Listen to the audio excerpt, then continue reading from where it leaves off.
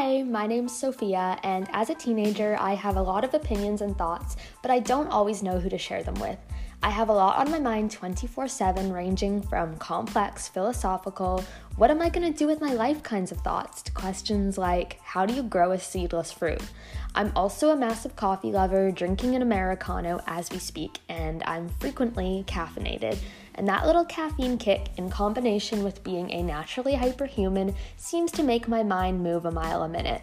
So I'd love to share my thoughts on life, being a teenager, and everything in general with you.